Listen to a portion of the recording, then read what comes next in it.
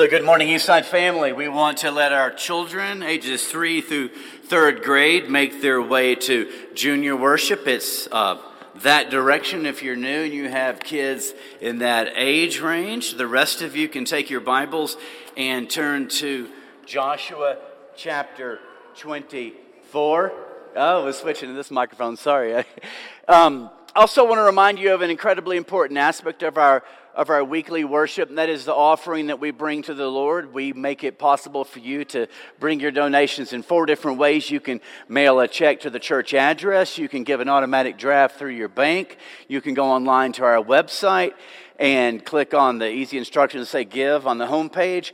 Or if you're here in person, you can always drop your contribution off at the table there in the middle.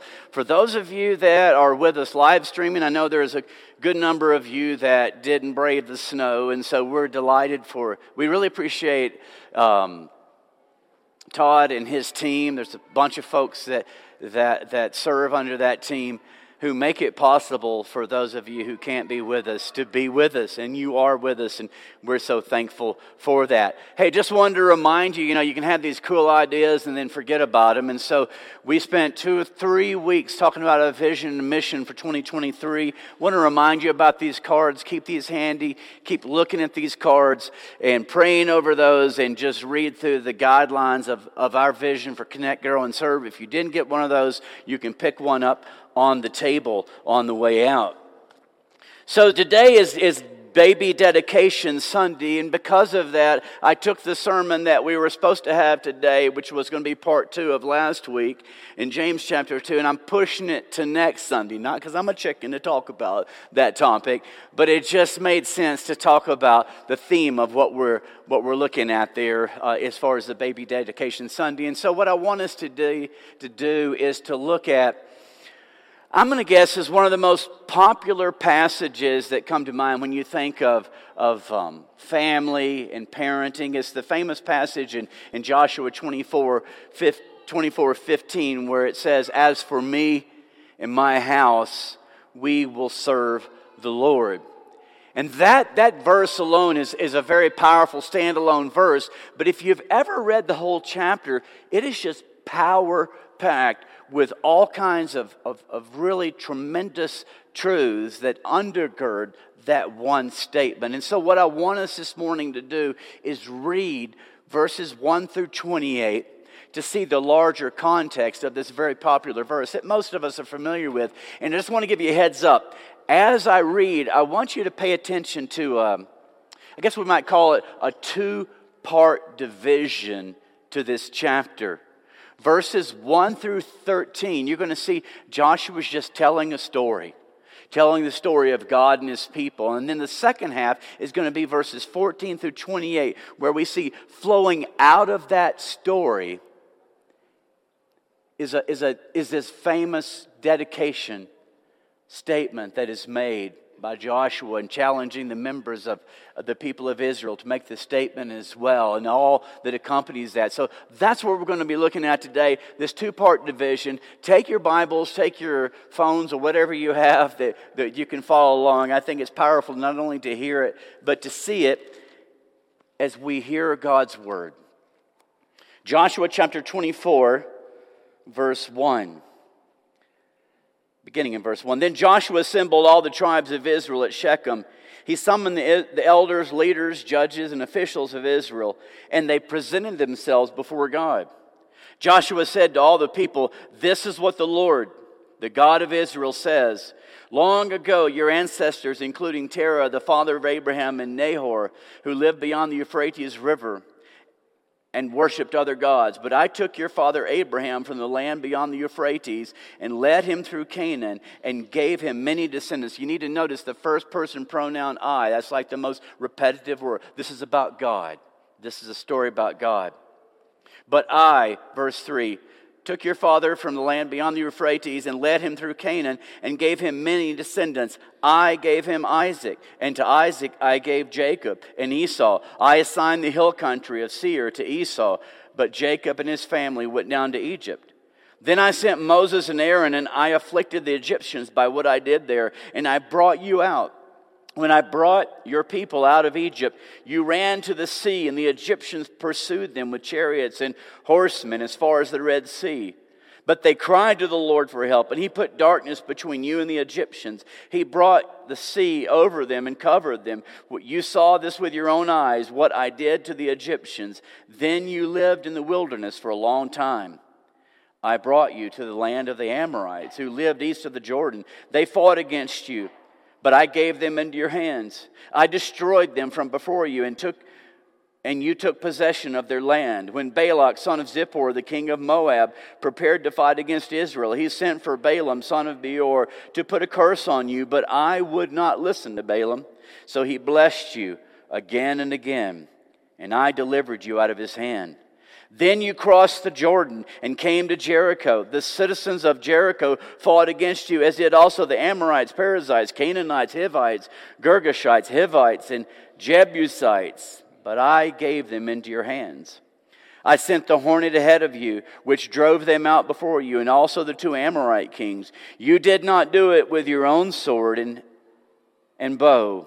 So I gave you a land on which you did not toil, and cities you did not build, and you live in them, and you eat from vineyards and olive groves that you did not plant. There's the story. Now, some of your translations say, therefore, because of this incredible story of God and His people. Verse 14, now fear the Lord and serve Him with all faithfulness. Throw away the gods your ancestors worshiped beyond that Euphrates River and in Egypt, and serve the Lord.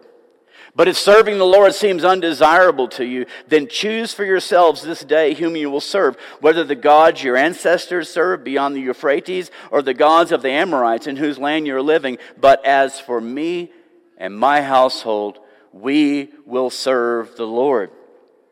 Then the people answered, far be it from us to forsake the Lord to serve other gods. It was the Lord our God Himself who brought us out and our parents out of Egypt, from that land of slavery, and performed those great signs before our eyes. He protected us on our entire journey among all the nations through which we traveled. And the Lord drove out before us all the nations, including the Amorites who lived in the land. We too will serve the Lord, because He is our God. And notice what Joshua says here.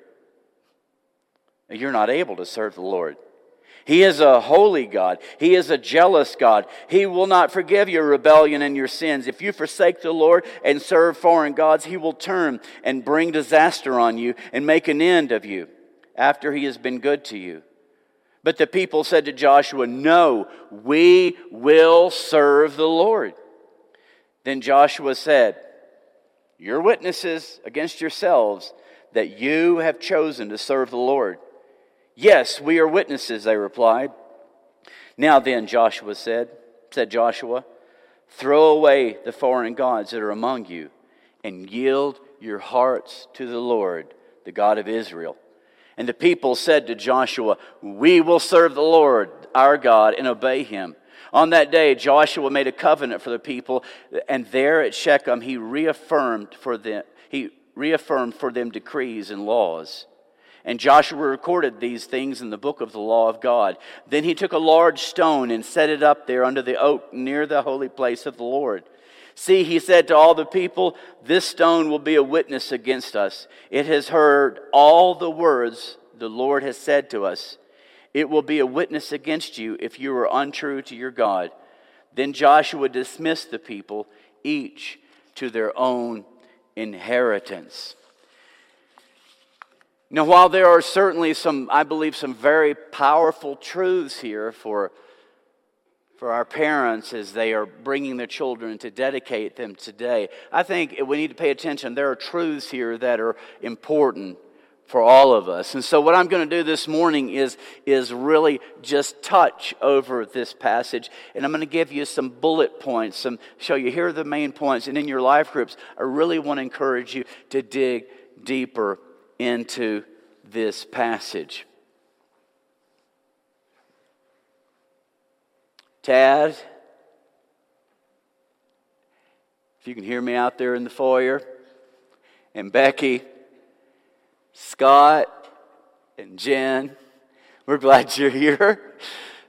Patty and Ryan. There's Ryan. Y'all are missing your spouses. We've got to do something about this.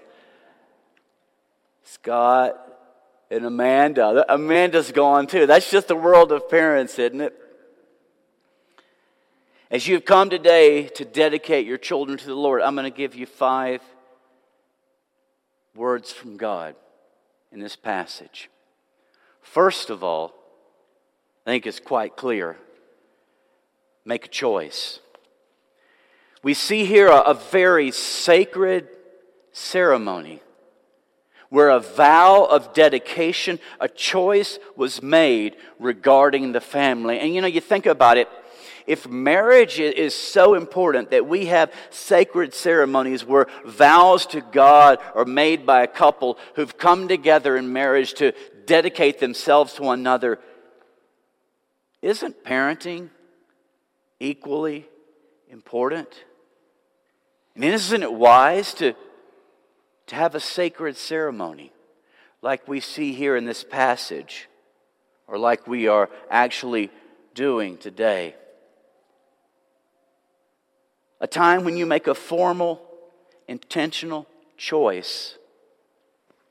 It's called a covenant. It's a promise to God regarding your family and the raising of your children. Parents, you are called today by God to make a choice. A choice that faith is going to be the highest priority in your family and in your home and in raising your children, and that everything else that happens in your lives, all other decisions, fall under that choice. Today, first of all, God's word to you is, make a choice. And then secondly, it's write it down. It's very interesting that right after the people dedicated themselves and their families to the Lord, we see that Joshua, it says he wrote down this covenant they made. He made it official. In my life group, which is primarily composed of parents with younger children, we recently, and they're probably listening going, Eddie, we've already covered this before, and a lot of this is from the information or the advice that they gave me. We talked about this chapter and worked through it together and read and discussed it. And we also have been working through a book by an author named Mark Holman, and the title of the book is Faith Begins at Home. And in his book, we were talking about how, and I want to share with you, he talks about the importance of the advice that he gives as he's following this pattern in Joshua chapter 24, encouraging parents to establish and write down a mission statement for your family. Basically stating what it is that you want for your family and what it is you want for your children as your home and as it relates to faith. And the idea is not just to be randomly just flying by the seat of your pants with no direction for your family, but it's to have intentionality and forethought and a direction. A plan with goals that you establish for your family. And I recently heard someone say, actually someone that's here today, that your marriage doesn't just happen to get better. A marriage gets better because you work at it with intentionality and forethought. And I believe the same is true with parenting. You don't just hope that your children are going to turn out well. You make a choice, a sacred covenant to God for your family, and you write it down. A mission statement of what that covenant's going to look like, what that covenant will mean, and you devote yourselves to living by it. You make a choice, you write it down, and then thirdly, we see here in this chapter, you remember your story. Why in the world did Joshua not just say, all right, everybody, let's make a commitment. As for me and my house, we will serve the Lord. Why is it prior to that there's this long sharing, or actually it's an abbreviated sharing of the story, the history of God and His people? It's actually our history. It's our ancestors of faith. And I believe it's because this choice, this covenant that you are making today, it's rooted in your story. And in our life group, we were talking about How this verse 15 could be interpreted with a very domineering and a very patriarchal, forceful tone. That Joshua, the patriarch, is laying down the law for his family and saying, I don't care what other parents do, and you'll get used to saying that. I don't care what other families are doing. As for me and my house, we will serve the Lord. Do you understand that? But that's not the tone that we see here.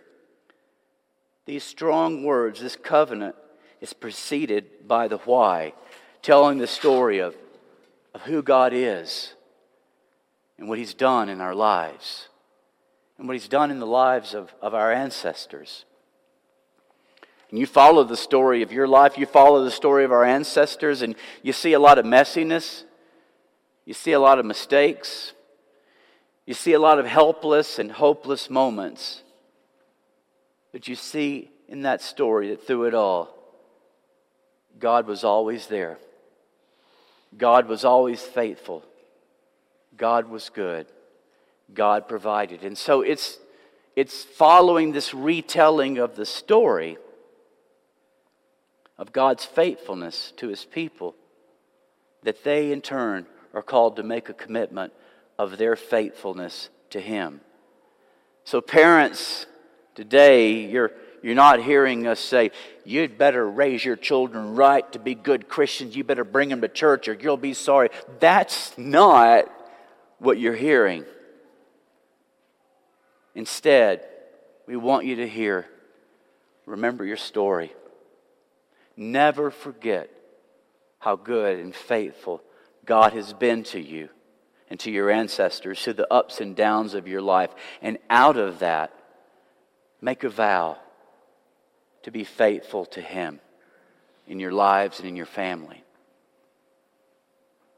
Now there's, in this sacred moment of dedicating their families to God, there's an important statement here that's mentioned twice, and you don't want to overlook it. Fourthly, we see that God's people are called, He says, to clean your house.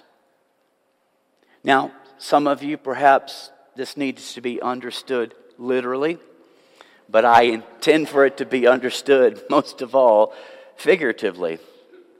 I want you to notice the point that Joshua makes. He makes it twice. In verse 23, he says, throw away the foreign gods that are among you and yield your hearts to the Lord. Verse 14, he says, throw away the gods of your ancestors and the gods of the Amorites. Notice this, throw these things away.